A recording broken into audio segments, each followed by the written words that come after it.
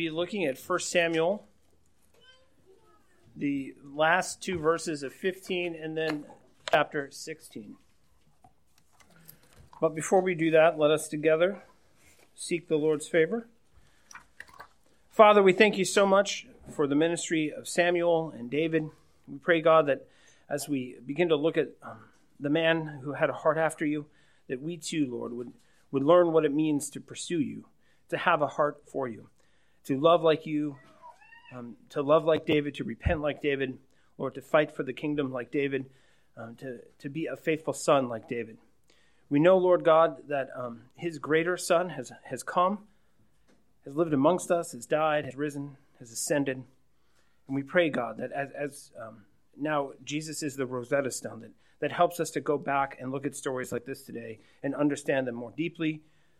And I pray, God, that we would go from here, and that we would have a deeper passion, Lord, not only for you, but for our neighbor, that we would be overwhelmed with love for you and love for one another. And we pray, Lord God, that you would go before us and protect us and give us eyes to see and ears to hear this morning. We thank you and we praise you, and amen. Now, oddly enough, if we're going to understand 1 Samuel better, what we actually have to do is turn to 1 Peter.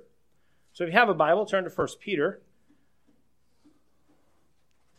Now, what I like to, sometimes I like to think of the Bible as actually an Old Testament study Bible, where all the notes in the New Testament are what help us understand the Old Testament.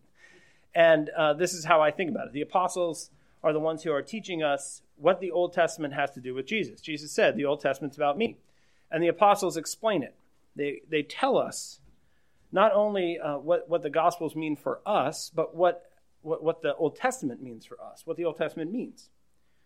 Now, we read in 1 Peter chapter 1, verse 3 through 5, according to his great mercy, he has caused us to be born again to a living hope through the resurrection of Jesus Christ from the dead, to an inheritance that is imperishable, undefiled, and unfading. At his resurrection, Jesus became the firstborn of a new humanity. His resurrection has secured our salvation by God's mercy and power. You have been remade, and you possess a rich inheritance, it tells us. A new Lord, a new heart, a new life, a new people. Peter goes on in 1 Peter chapter 1, verse 10 through 12. Concerning this salvation, the prophets who prophesied about the grace that was to be yours searched and inquired carefully, inquiring what person or time the Spirit of Christ in them was indicating when he predicted the sufferings of Christ and the subsequent glories. It was revealed to them that they were serving not themselves but you, in the things that have now been announced to you through those who preached the good news to you by the Holy Spirit sent from heaven, things into which angels longed to look. Now that is a very long passage. It's a very confusing one. The good news of Jesus was revealed by the prophets in types and shadows, and as they kept track of it, as Augustine calls them, Augustine calls the Jews the bookshelf people. They were carrying the Old Testament along with them. They were carrying these books that belong to us more so than to any other people who have ever lived. The New Testament saints own these books. And what we're saying here is the prophets themselves were writing things and staring hard at them, and in them trying to see the picture of the Savior. Who is going to come and crush Satan's head? Who is going to come and give us a kingdom that will last forever? Who is going to deliver us from this body of death? And they couldn't see it. So they served us by holding on to the book. You know, somebody's going to be able to get this at some point. So we're going to hang on to these, and we're going to deliver them to them, and then they will be able to look into these things that even angels long to look into, and they will understand them. They tried to comprehend their own writings and couldn't. The angels looked at what God was doing and looked at what God was writing, and they didn't understand it. What is God doing? His conspiracy against his enemies was so complex that angels themselves, right, spiritual beings that stand before God all day long, who look upon his face all day long, they look at the scriptures and they don't understand. This salvation has been given to you. The salvation that angels long to look at, that the prophets tried to figure out and couldn't. That salvation, that story has been given to you. It is available for you to look in, for you to understand more fully. And at this we ought to tremble. At this we ought to tremble and at what is revealed about our identity in Christ. 1 Peter chapter 1, verse 18 through 19. You, every one of you, were ransomed from the futile ways, inherited from your forefathers, not with perishable things such as silver or gold, but with the precious blood of Christ. He goes on in chapter 2, verse 9 and 10. You are a chosen race, a royal priesthood, a holy nation, a people for his own possession, that you may proclaim the excellencies of him who called you out of darkness into his marvelous light. Once you were not a people, but now you are God's people. Once you had not received mercy, but now you have received mercy. The blood of Christ is the most valuable commodity in the world, even though there is enough of it to redeem the entire world. Now, what other commodity retains its value when the supply is infinite? Right? When we find a whole bunch of oil, the more oil there is, you see the price per gallon go, right? The price per barrel go down until the government gets their hands on it. What other commodity is endless and yet is the most valuable thing? The Lord's wealth is greater than our poverty. His reasoning is greater than ours. We can hardly comprehend what he has done for us in Jesus, what he's done for the world, what he's done for humanity. You are a chosen race, a chosen royal priestly proclaiming people in the light of the Lord's revealed salvation. That's who you are. Now look around. Look around. We're not Gnostics. When I say look around, I mean it. This is a chosen royal priestly proclaiming people. Behold it and be dazzled. You are children of the King. You are all princes and princesses, right? Fix the tiara, adjust it. You are princes and princesses. We, though Gentiles, all of us, well, except for Molly, she apparently descends from one of the royal tribes. Eric? Okay, besides Eric, the rest of us are Gentiles. Right? We were as far from the people of God as you could get. And look, here we are. And so when we look at stories like the anointing of David, with its pageantry and with the various details that are going on, we think that it has nothing to do with us. But Peter says, no, these are the things that the prophets themselves did not understand. These are the things that the angels long to understand. And we go and we look at them and we can understand them. But what I find to be so frustrating in my own life is that I'm not nearly as impressed. Right? I was just having this conversation with some of my children this week. I'm going to be a little bit more vague about who. And they roll their eyes and they're like, oh, here we go. We're starting Leviticus. Right? We read the Old Testament, we're like, oh no, a genealogy. Who are these people? I can't pronounce these names. And yet when we look at those stories in the Old Testament, we can understand them. We can see what the angels long to see. That this is about Jesus. How then should you live? That's actually the last thing that I say before I leave here. Given everything that I've just said, how then should you live? You are sons and daughters of the living God. You are princesses and princes in the kingdom of heaven. Well, luckily, the book has been handed down to us. We can open up 1 Samuel and turn to chapter 16, and we can see exactly we can see what it is to be the children of God. We can see what it is to be a king and queen in Narnia. So we turn there now. 1 Samuel chapter 15.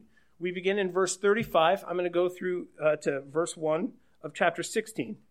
This is what it says. Okay? Let's start to open this up and see what it is that the angels long to see. Let's see what it is that the prophets themselves could not comprehend from their own writings.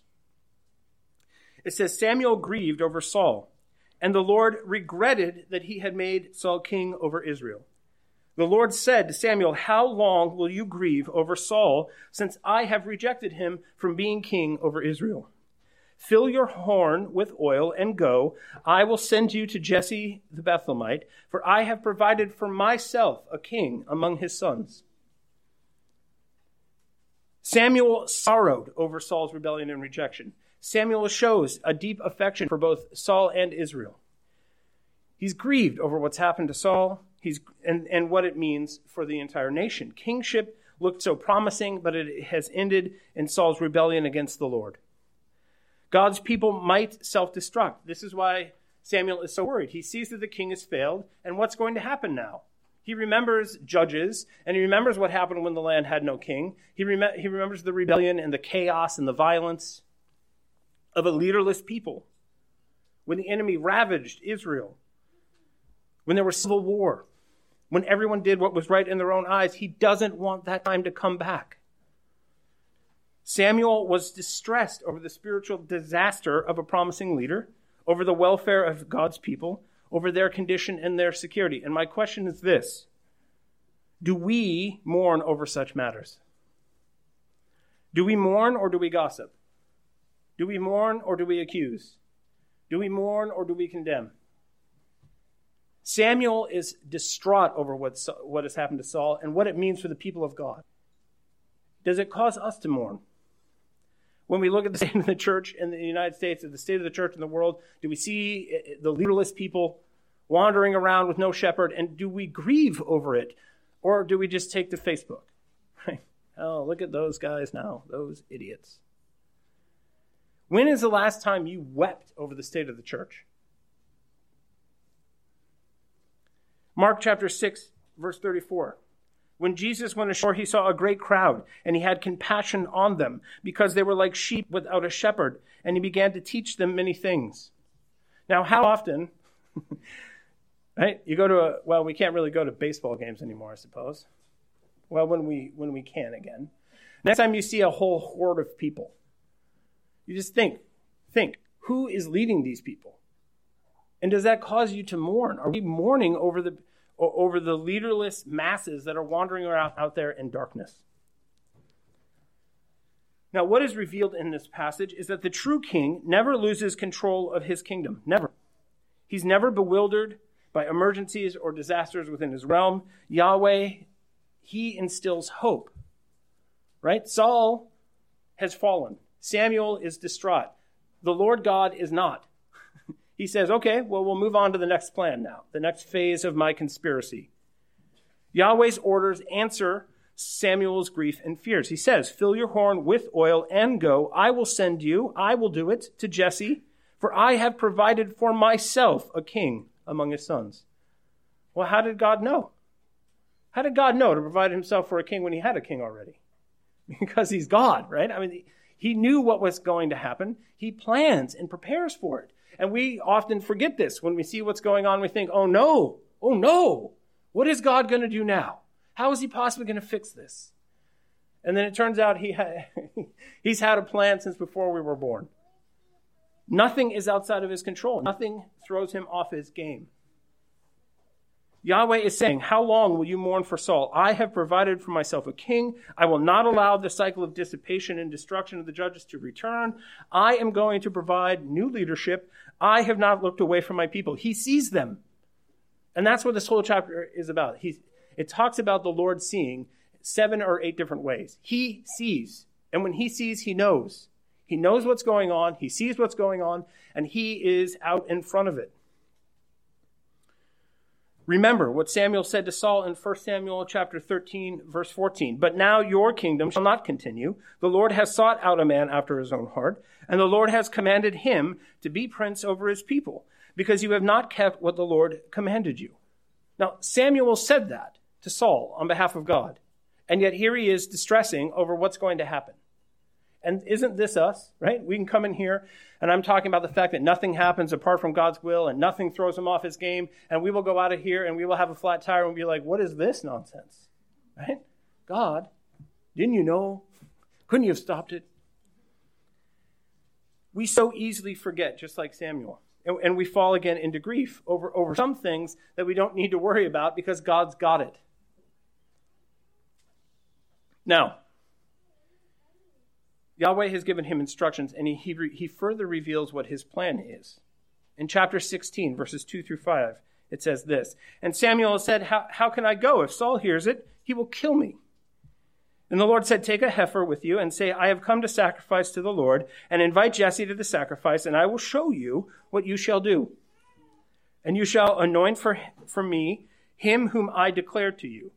Samuel did what the Lord commanded and came to Bethlehem. The elders of the city came to meet him trembling and said, "Do you come peaceably?" And he said, "Peaceably, I've come to sacrifice to the Lord. Consecrate yourselves and come with me to the sacrifice." And he consecrated Jesse and his sons and invited them to the sacrifice. Now, if Samuel were to make an unexpected journey, especially one to a location outside of his normal judicial circuit, people will notice, especially Saul. Saul at this point is very jealous. He knows that God has rejected him. He does not trust Samuel. He doesn't trust very many people. We know that anyone who does anything outside of, right, what did he want to do to Jonathan, who ate honey when he said, don't eat any food? He wanted to put him to death. Saul is a dangerous man to anybody who wants to obey God. And so Samuel says, well, I can't just go anywhere. If I go wandering around anointing people, Saul's going to find out about it, and Saul's going to have my head on a spigot. Saul would certainly view Samuel's actions for what they actually are, a threat to his own throne. Now, like Adam, Abraham, Moses, Joshua, Samuel, Elijah, so many others, God's choice, God's call is a call to danger. Now think about this for a moment. The thing that he wants Samuel to do could possibly get him put to death. Now, isn't that a wonderful plan for his life? Yahweh has such a wonderful plan for Samuel. Here, go and risk death. And this highlights what is so confusing to so many of us because we think we're called to comfort. We think we're called to easy, safe selfishness. If God really loved Samuel, wouldn't he just let him retire to out to his vineyard? Just let him be at peace? No, he says, you are my son. You are going to go and you are going to fulfill my plans for Israel, which are greater than anything you can imagine. And yes, it might cost you your head. Requiring a faith and a trust, requiring self-renunciation. Remember what it says in Job chapter 5, verse 7. This is something that we like to say in our house. Man is born to trouble as the sparks fly upward. Moms, you're sweet boys. They were born for trouble, and they will be trouble. The question is, what kind of trouble are you teaching them to be? The right kind of trouble or the wrong kind of trouble? In a world full of dangerous men, dangerous bad men, the only thing that's going to stop them are dangerous good men. Right? And this is, again, if I want to make T-shirts for the Kloss family that says that. The only cure for bad men is dangerous bad men is dangerous good men. David would be a rival to Saul, his entire household, and as what we're going to see after chapter 18, it causes all kinds of trouble. Saul is going to be after David until the end of the book. He wants David's head. He hates David. He hates David's popularity. He hates David's success. He hates David and Jonathan's relationship. He hates David. So all of this caution here makes sense. And yet God doesn't say, oh no, I can't send my kids into harm's way. Right? I can't just send them down to the park. I got to go to the park with them and I got to hover over them and make sure that they don't get hurt in any way, shape, or form. And this is the form of modern parenting, right? The helicopter moms. And it's a question we have to ask ourselves. Would you rather your children live a long and full and blessed life, have all the money, all the success, and lose their soul? Or would you rather have faithful children who die young? Samuel knows that Saul was willing to use Jonathan as a scapegoat to maintain his position, and so he knows that Saul is dangerous to anyone who obeys Yahweh. And the Lord has no qualms about sending his Samuel into danger if that danger means obedience. So parents, think about it. Do you want your kids to be faithful or do you want them to be safe? Now, oh, Mike, what are you talking about? So we're just going to drop my kid off onto the freeway? Say, hey, go be a man. No, that's not what I'm talking about. But as parents, right, we don't want bad things to happen to our kids. We want them to be safe all the time, even at the cost of obedience. And it's something that we have to consider. God has no problem with it, and neither should we. Man was born for trouble. Now, what's really fascinating here, and this is another one that just throws us a curveball, is that Yahweh provides Samuel with a cover story. He provides Samuel with the means of deception. He's not just sending his son Samuel there to anoint this new person without some sort of cover story. Now, as a Levitical judge, Samuel has authority to sacrifice a heifer to atone for an unsolved murder committed in a rural region. It's in Deuteronomy chapter 21. When you have an unsolved murder, you measure to the nearest town, and then you offer a red heifer, and you atone for the dead body. And this actually, of all the stuff, I could not figure out why everyone freaks out when Samuel shows up. The elders come out and they meet Samuel, they're like, oh no, it's you. And I figured it was always the hacking of a gag was why. But I mean, just because he hacks up a gag doesn't mean Samuel is not known for just walking around hacking up anybody. But here he comes with a red heifer.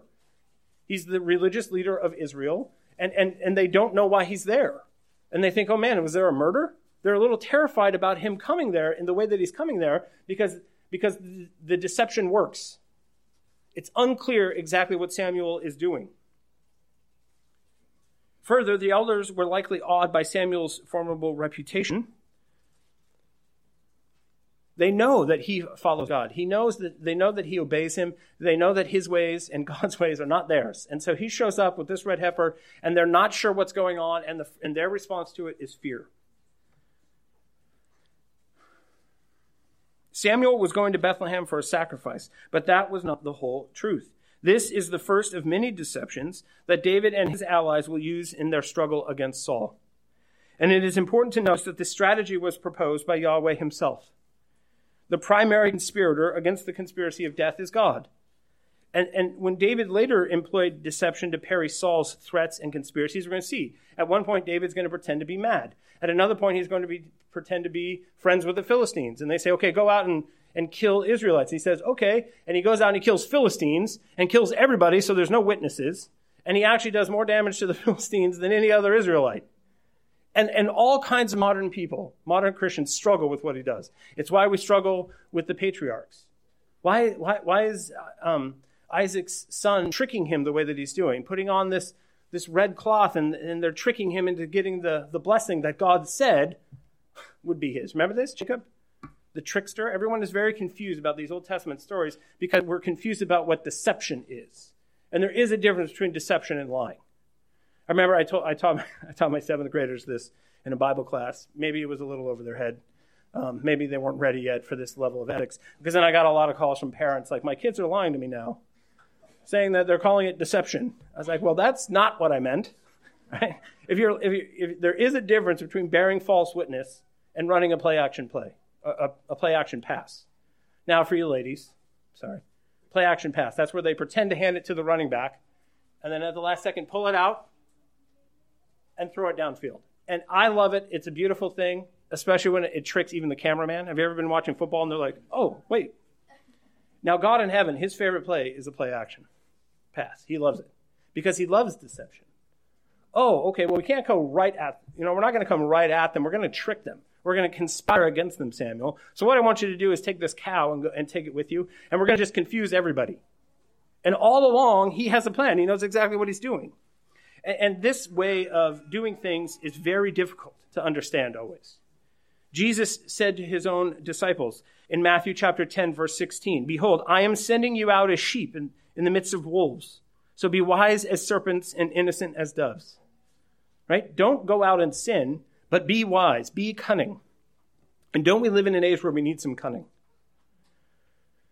There are things that we had not thought about before 2020 that we're thinking about now. And so now what we got to do is take that as a lesson. What's the next thing coming? How are you all going to feel about a black market when it starts? It's an honest, ethical question. At what level will you participate? We could get a pretty good thing going, by the way, if anybody's down for this idea. I'm down for this idea. I've worked out the ethics for myself. So if you guys, when it comes time for you need some sugar, come see me. But these are things we have to think about. And we have to think about it biblically. God has no problem tricking the enemy. Right? And we have well-meaning family members in the house of God. Right? There are those who would not hide Jews under the stairs because it was lying. And it saddens me. But we have to understand, there are people who think, right, they take the 10 Commandments seriously. Thou shalt not bear false witness. And then we get to a story like this. Apparently, this isn't bearing false witness. So it requires some wisdom to understand the difference. And again, the time is coming where registered firearms might not be a thing that you can have. So how about some unregistered ones? Again, if you need one, come see me. The people of God ought to be wise and cunning and holy. And that combination, ladies and gentlemen, is very difficult. And we all ought to start thinking more in depth about what that means in the age in which we live. Now, here we go. Samuel has his plan. Let's see how it goes. 1 Samuel chapter 16, verse 6 through 10. When they came, he looked on Eliab and thought, surely the Lord's anointed is before him. Here he is. But the Lord said to Samuel, do not look on his appearance or on the height of his stature, because I have rejected him. For the Lord sees not as a man sees. Man looks on the outward appearance, but the Lord looks on the heart. Then Jesse called Abinadab and made him pass before Samuel, and he said, neither has the Lord chosen this one. Then Jesse made Shammah pass by, and he said, neither has the Lord chosen this one. And Jesse made 7 of his sons pass before Samuel, and Samuel said to Jesse, the Lord has not chosen these. Jesse's sons enter, and with a look, Samuel has an immediate, intuitive hunch about who it is that Yahweh has chosen. He thinks he sees what God sees. But before Samuel could uncork the horn and start pouring oil on Eliab's head, the Lord intervened. Eliab's not Israel's king. Then the Lord uttered one of the most important statements in all of Scripture regarding divine choosing and human discernment. The Lord alone has the capacity to observe and judge a person's heart. That is, one's thoughts, one's emotions, one's intents. On God's scales, these matter outweigh all other aspects of human life. Outward appearance means nothing to the Lord. The heart matters, right? And again, we've talked about this before. God doesn't care about sacrifices. He cares about a contrite heart. Well, then why did he go through all that trouble to explain all of this complicated stuff about offering sacrifices?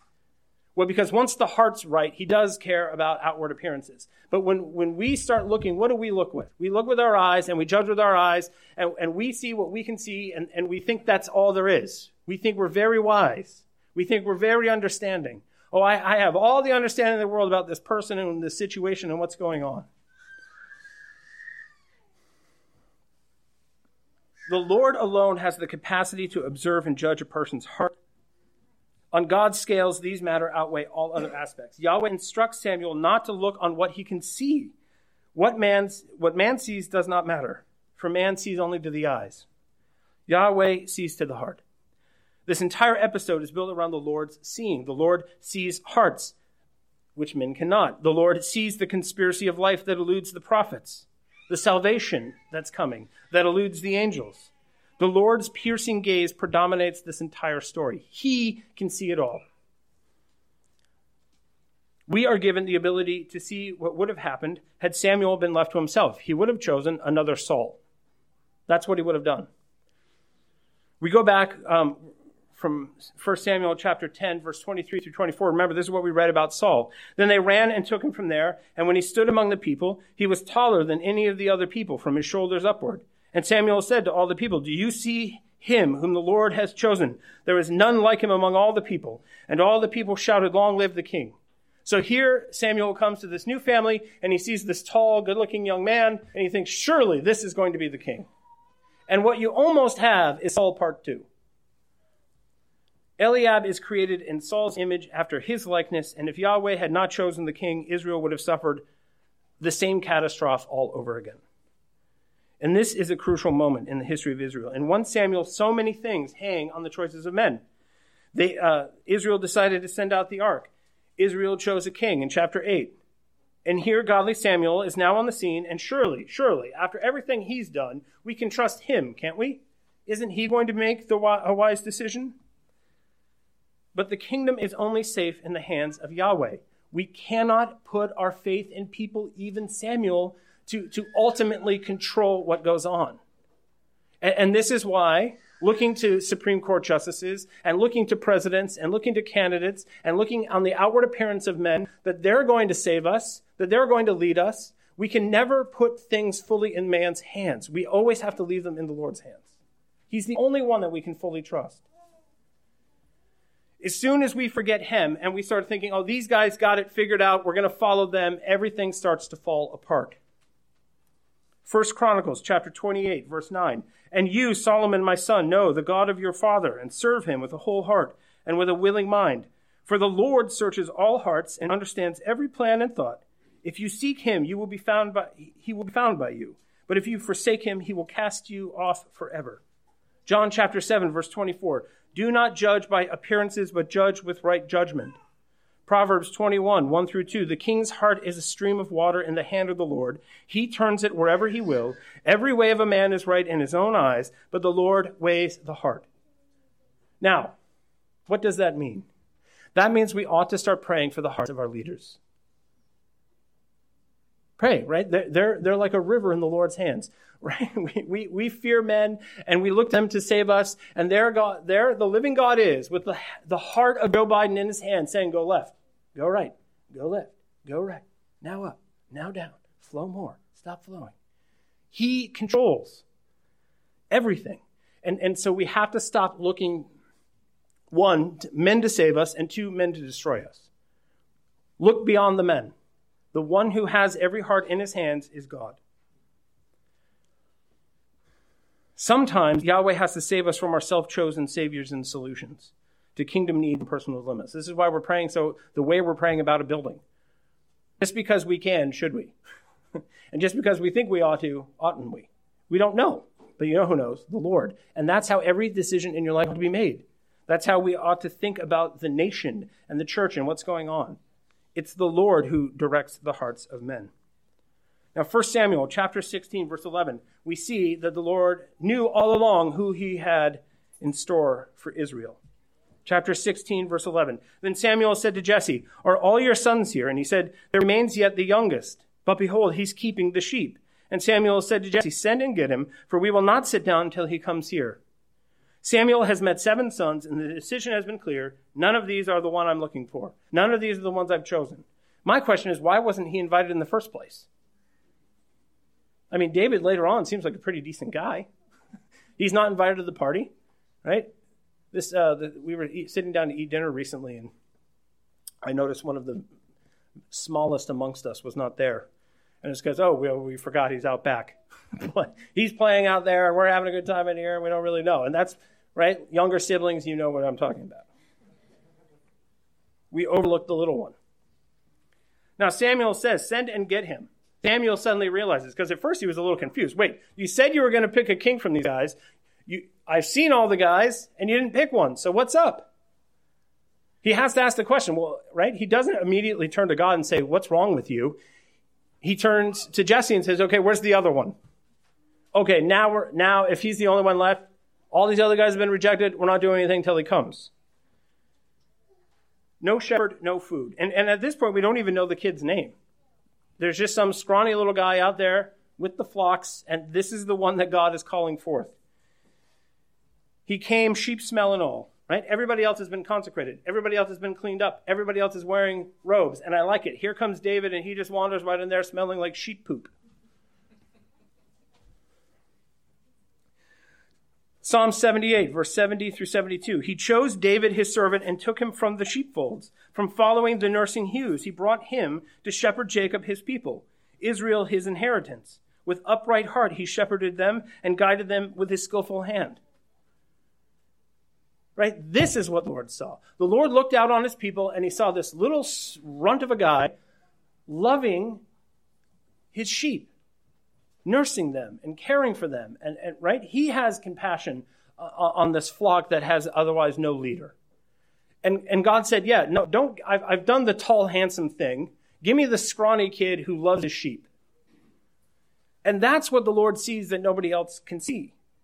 And so Jesse runs and gets him. It says in verse 12 through 13, and he sent and brought him in. Now he was ruddy and had beautiful eyes and was handsome. And the Lord said, arise, anoint him, for this is he. Then Samuel took the horn of oil and anointed him in the midst of his brothers. And the Spirit of the Lord rushed upon David from that day forward. Now, there is a little confusion here. We've got to say this. We might conclude from verse 7 that God opposes an attractive appearance. Right? Earlier, he rejected these other good-looking young guys. But now it says that David was a good-looking kid.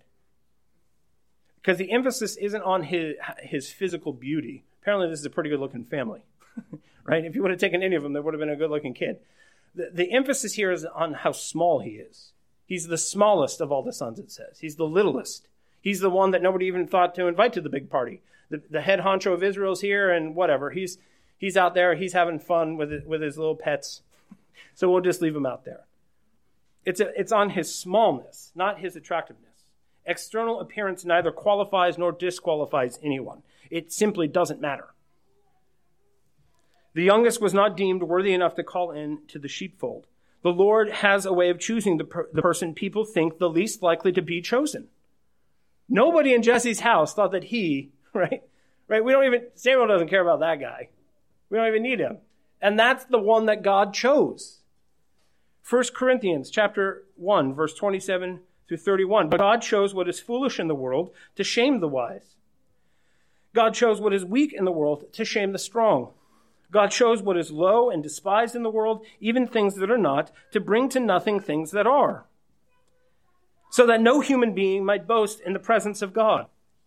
And because of him, you are in Christ Jesus, who became to us wisdom from God, righteousness and sanctification and redemption, so that as it is written, let the one who boasts boast in the Lord. What does David have to boast in? He's the scrawniest runt of the litter. What he boasts in is the fact that the Lord chose him. What he boasts in is now the Lord is the one who's anointed him. It's all the work of the Lord.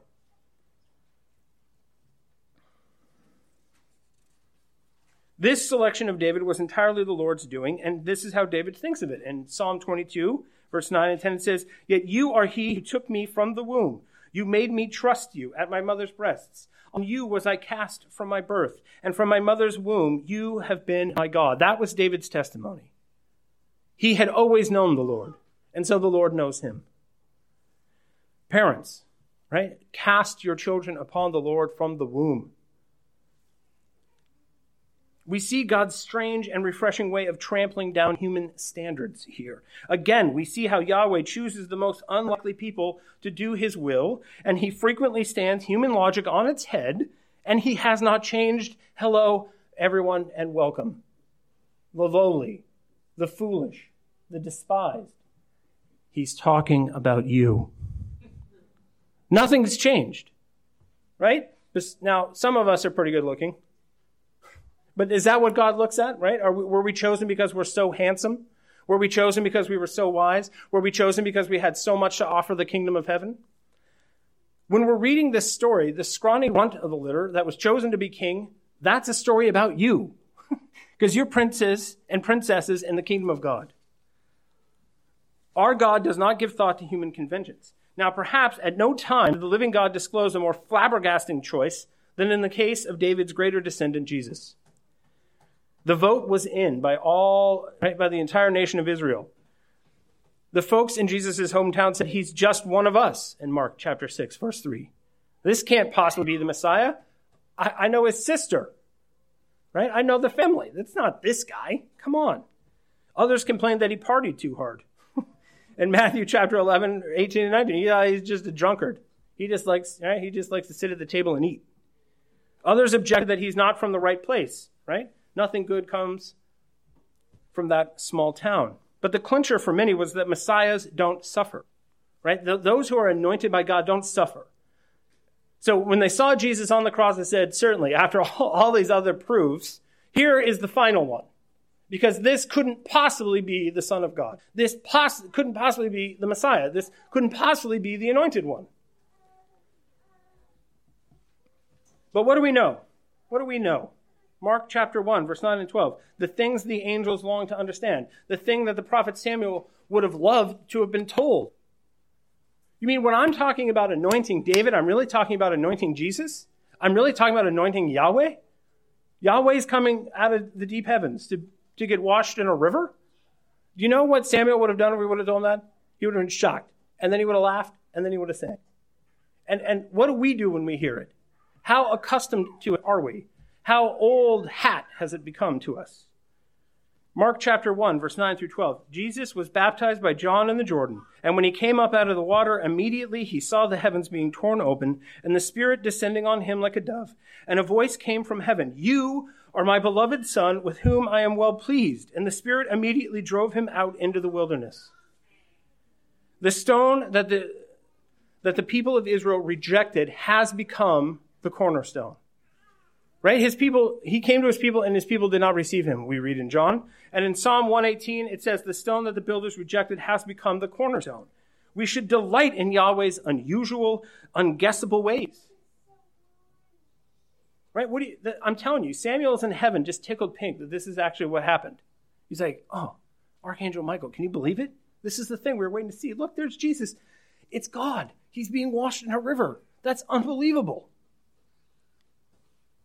It says in Psalm 126, right? This is how we ought to respond to shocking things that God does. When the Lord restored the fortunes of Zion, we were like those who dream. Pinch me. Am I awake? Is this what the Lord is doing? This deliverance?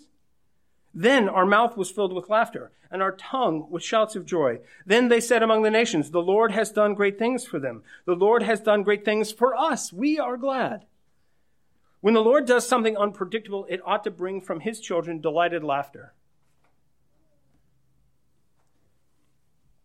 When he does the thing no one is expecting. Now, how often do we sit there and see the thing that God has done that we weren't expecting and giggle? Does it delight us? Be like, you know what? I thought I had it figured out, but man, the plan is better. Now, why don't we do that?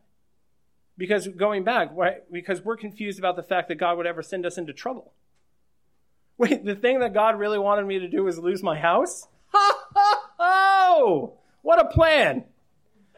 Said no one ever. Right?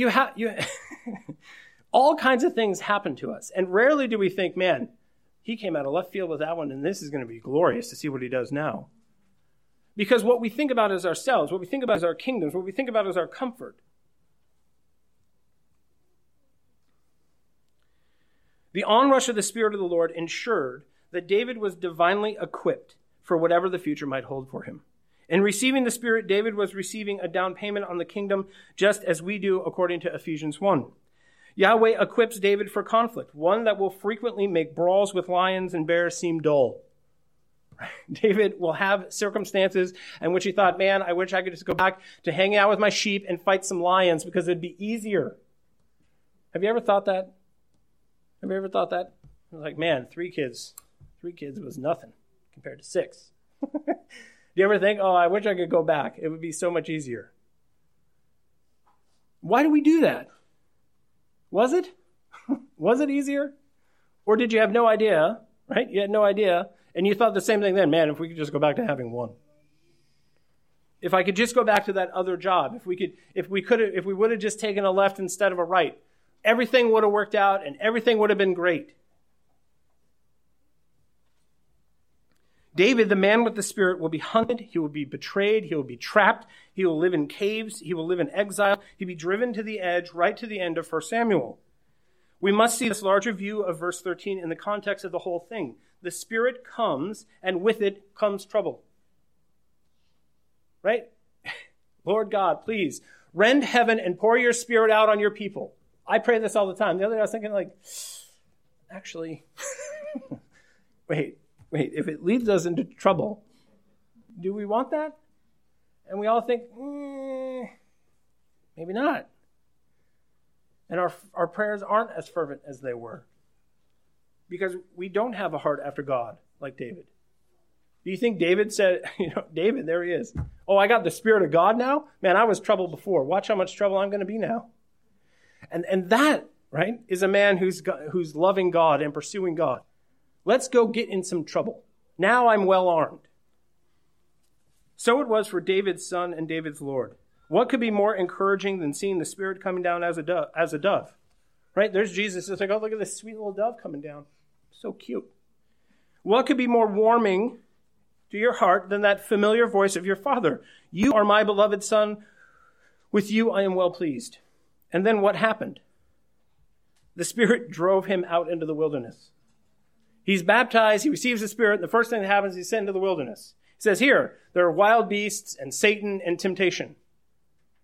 And again, we have the same, right? We go back, we read this story about David. It's the thing that happened to Jesus. The Spirit, when the Spirit of God descends upon his people, he's preparing them for trouble.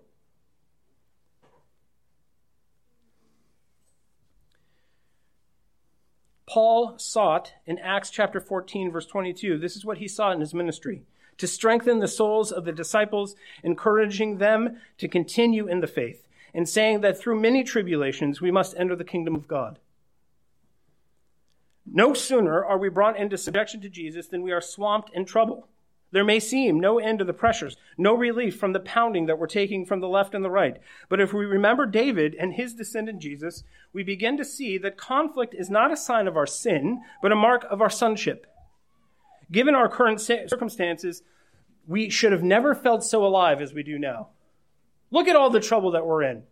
They're shutting churches down. They don't want us gathering. We are now fighting in elder boards all over America about whether or not we should wear masks. And we think, right? And then do we go home and be like, you know what we need is more of this? Right? Because so many Christians say a little too quickly, well, that winnowing fork is out now. Right? Now the Lord's out there winnowing. We're going to separate some wheat and chaff. Well, what if you're the chaff? Are you, oh, you think they're the chaff. Oh, okay. Anointing and trouble describe the spiritual basis of Jesus' entire ministry. Luke chapter 4, verse 18. The Spirit of the Lord is upon me because he has anointed me to proclaim good news to the poor. He has sent me to proclaim liberty to the captives and the recovering of sight to the blind and to set at liberty those who are oppressed. And we all say amen. But then what did he go do? He obeyed unto death. We love the liberty part. Oh, I'm going to get a blog and I'm going to get a vlog and I'm going to talk about liberty, liberty, liberty. Okay, go do some dying. You want to set some captives free? Go do some dying to yourself. You're too comfortable. You are far, far, far too comfortable for who you are. Acts chapter 10, verse 38. God anointed Jesus of Nazareth with the Holy Spirit and with power. He went about doing good and healing all who were oppressed by the devil, for God was with him. Messiah means the anointed one. That's what Christ means. It means the anointed one. And for those who are anointed, those who receive the Spirit, go out into the wilderness. They go out and find some trouble. And this is who you are. 2 Corinthians chapter 1, verse 21 to 22. And it is God who establishes us with you in Christ and has anointed us, and who has also put his seal on us, and given us his Spirit in our hearts as a guarantee. 1 John 2:20, but you have been anointed by the Holy One. Titus chapter 3, verse 4 through 7. But when the goodness and loving kindness of our God our Savior appeared, he saved us not because of works done by us in righteousness. You were too small. But according to his own mercy, by the washing of regeneration and renewal of the Holy Spirit, whom he poured out on us richly through Jesus Christ our Savior, so that, being justified by his grace, that we might become heirs according to the hope of eternal life. You are the anointed of the Lord. You have the Spirit of the Lord. Are you in trouble? Are you in the midst of a great deal of trouble? Or are you safe and comfortable and warm and well-fed? Now, wait a minute, Mike, come on. So what do I do? Burn my house down, give away my cars, go live under the bridge with my son? Remember, I dropped him off there earlier because I want him to be a man. Is that what I'm saying? How dare you be comfortable ever? How dare you have money? How dare you have jobs? Is that really what I'm saying? No, because there's this whole wing of Christianity where it's all about the radical thing. You got to be as radical as possible. But how many people like us that shouldn't? How many people who ought to be threatened by us are not threatened by us at all? If no one hates you, you're not trying. Right? And as I was recently told, and amen to this, right? Again, you want to see us I'll go outside right now and start screaming on the street and cause some trouble. I'll get the cops down here. It'll be great. Is that the kind of trouble I mean? No. Let the lion out of the cage. Take up the word of God. Study it. See the thing that the angels long to see and go and live according to the principles in here, being the people that God has anointed. The word of God will do all of the offending. You don't need to try. Trust me. But we're too afraid. We get confused. We think they're the same thing. Oh, you can't offend people. You can't possibly offend people. Well, okay, you're right. I shouldn't offend people. There's a couple of different choice words I could drop right now and offend everyone in the room. And that's not what I'm talking about, right? But you all are far too comfortable. I have no problem saying that. And that's the difference. What do you need to say? What do you need to do that you aren't saying and aren't doing? You're looking around and everything is just peachy keen. And if so, there's a problem. There's a big problem.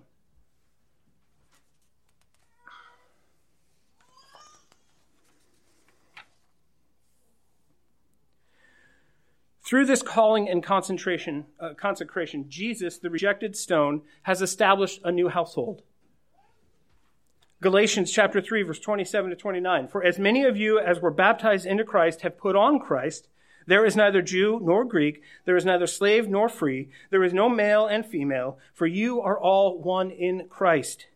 And if you are Christ's, then you are Abraham's offspring, heirs according to promise. And going back to where we started, 1 Peter chapter 2, verse 4 and 5. As you come to him, a living stone rejected by men, but in the sight of God, chosen and precious, you yourselves, like living stones, are being built up as a spiritual house, to be a holy priesthood, to offer spiritual sacrifices acceptable to God through Jesus Christ. Those are all verbs. Did you notice how many verbs were in that verse? Like David, you were all overlooked by the power brokers of this world, but not by God. God in heaven sees you. He knows you. He has given you a heart after him. He has given you a new heart that in his estimation is worthy to look upon. Think about that. He knows who you are. He sees you. He has given you a heart that pleases him to look upon. And he says, go, anoint them, give them the Spirit, go out and send them into some trouble. Send them into the wilderness. You can look upon the salvation that the prophets and angels could not see. The angels longed to see how God would fix this broken world. The prophets stared hard at their own words and in them strained to see the picture of Jesus. Both longed to see the salvation long planned, excellently executed, and graciously given to you. To you. It is open to you. Do you long to look at it? Do you get tired of looking at it? Do you strive to understand it more fully? Or you think, nah, it's a genealogy. I don't know why there's genealogies, 10 of them in Genesis. It makes the book seem a little long. How wearisome a people we can be.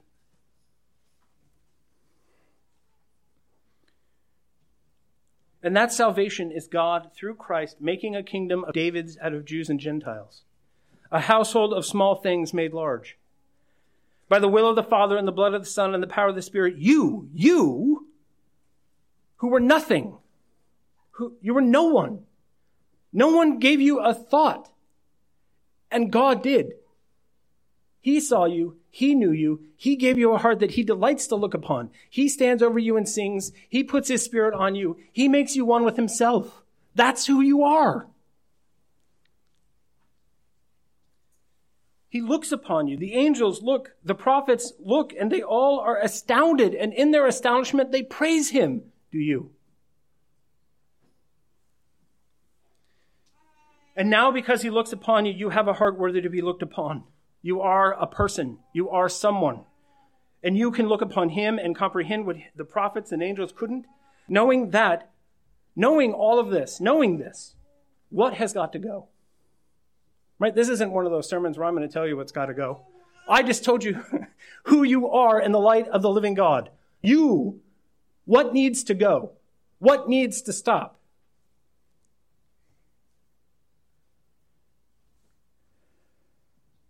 What rumbling, grumbling, gut ache of bitterness needs to go? What hatreds, what disobedience, what sins, what delights, what idols need to go now? You're the people of God. You have his spirit. You are his children. And there is all kinds of stuff in your life. You are comfortable and your houses are full and your hearts are full and your heads are full of all the wrong stuff. What is kingly and ladylike behavior look like in a holy household established by Christ's atoning blood? What does it look like? A cheerful house, a winsome house, an obedient house. You are a chosen, royal, priestly, proclaiming people who live in the light of the revealed salvation of Jesus Christ. Can you see it? Does it dazzle you? Do you see it in one another? In yourselves, in your spouses, in your children? Do you see it? You can look into God's word and you can know, and by his spirit, his anointing, be and become like the greater David Jesus. 1 Samuel 16 is a foreshadowing of your own calling and consecration, for it foreshadows Jesus Christ, and you are in him. You have his spirit. He delights in you. What has got to go? What has got to change? Do we need to go and make some trouble? Who's with me? Anybody? Can I get an amen? Amen. Let's go cause some trouble. Lord, we thank you for your word. We thank you for your Son, Lord God, who delighted to obey you even unto death. He delighted in the world you made. He delighted in the people you made. Lord, he had compassion on the masses. He befriended those who hated you. He made a people out of a lot of nobodies who were not a people. We thank you, Lord. We pray that as we go from here, that we would, in our own hearts, our own minds, and our own households, be dazzled by what we can and see and comprehend in the Word of God. Lord, let us be renewed with a right spirit. Let us fall in love with Jesus all over again. Let us know what it means to be the people of God, what it means to have his spirit. And Lord God, make us troublesome. Amen.